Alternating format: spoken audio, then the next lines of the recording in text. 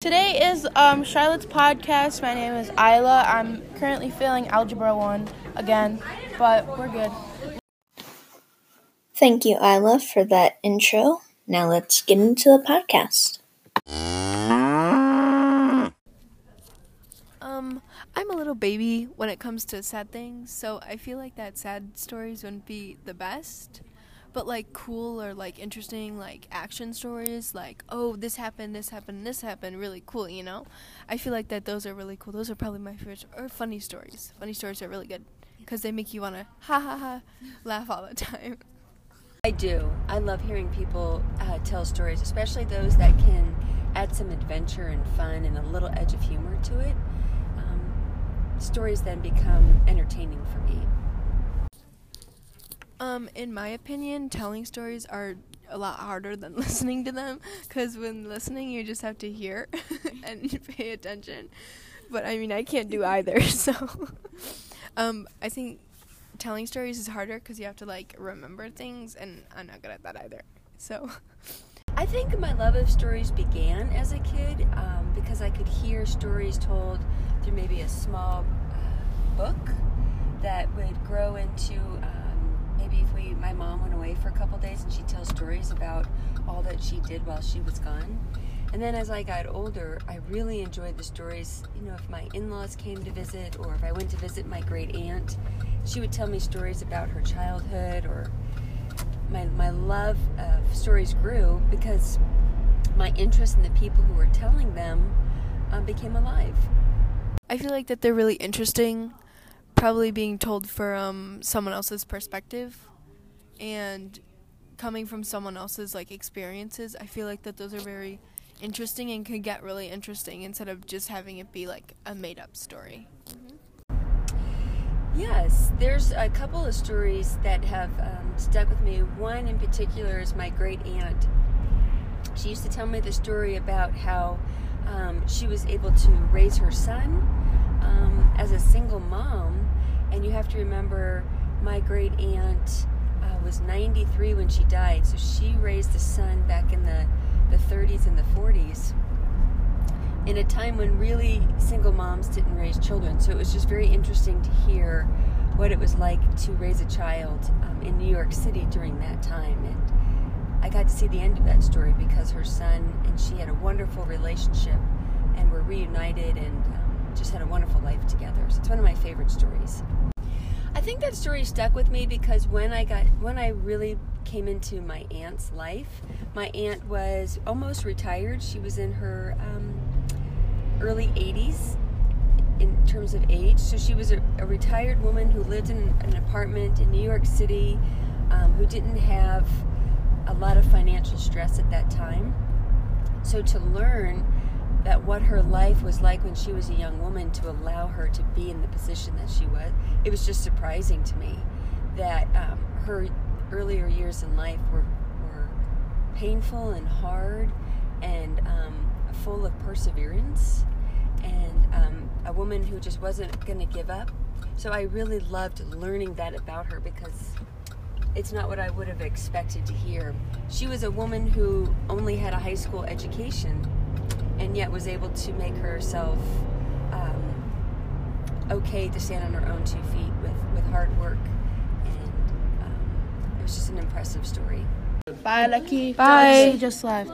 Let's continue the podcast. Yeah, okay. One of Is my this, all-time, I'm gonna use some of it. One of my all-time favorite stories to tell is when 3 guys were running in Isla's backyard, and I was in a tree, and I watched them all trip over the same wire, and it was pitch black, and I laughed. Charlotte and Zoe came over one time to my house. Isla's talking, by the way, and we were playing hide and seek, and Charlotte was hiding in a tree, and Charlotte tripped all of them with her foot. I love telling stories because I love I just love being able to tell people about an adventure that I had. I try to keep it interesting, and I try to move on if I can't remember a certain part of the story. But yeah, I definitely love being able to tell stories, especially to my kids, because I think my kids from time to time enjoy my stories. Where I went last year. I went to Vegas last year. Oh, Zoe's never been to Vegas. She talks about it a lot. I always She's gonna make it. Okay. We only been there once. Yeah. Are you gonna edit? Yeah, she's editing this. Why do you make Tell the story. Yeah, tell the story. Wait, tell the story. But don't use his name. If I don't have a I already- story, he's just a stud.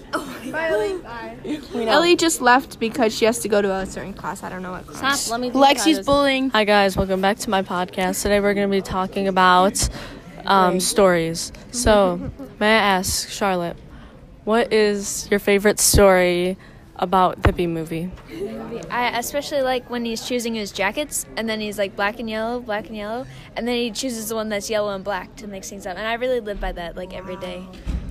I'd say that is that is very inspiring. Ask me a question. So, I'm going to ask, so Zoe and Isla, I'm going to ask you guys both to respond to this one.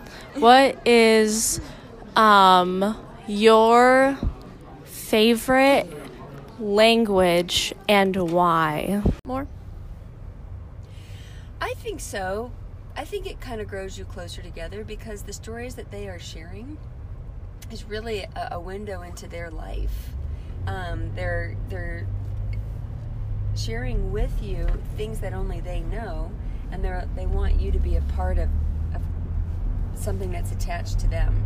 So it kind of draws you closer. And sometimes when someone shares a story, you may have a similar story to theirs that you can then share, so you guys begin to swap stories and keeps conversation going. And I think the words and the stories and the choices that we make with what we share with one another can bring a person closer together. Yesterday I had polo tryouts and some girl jacked me in my jaw.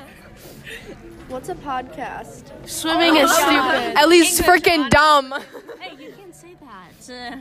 Okay, now Charlotte will ask our questions. Hi guys. I think sometimes people just need to get something out. They just need to be able to say something. They need to lift a weight off their shoulders. They just need to share something. They just need to get it out. And a stranger in their mind is someone they're not going to see again.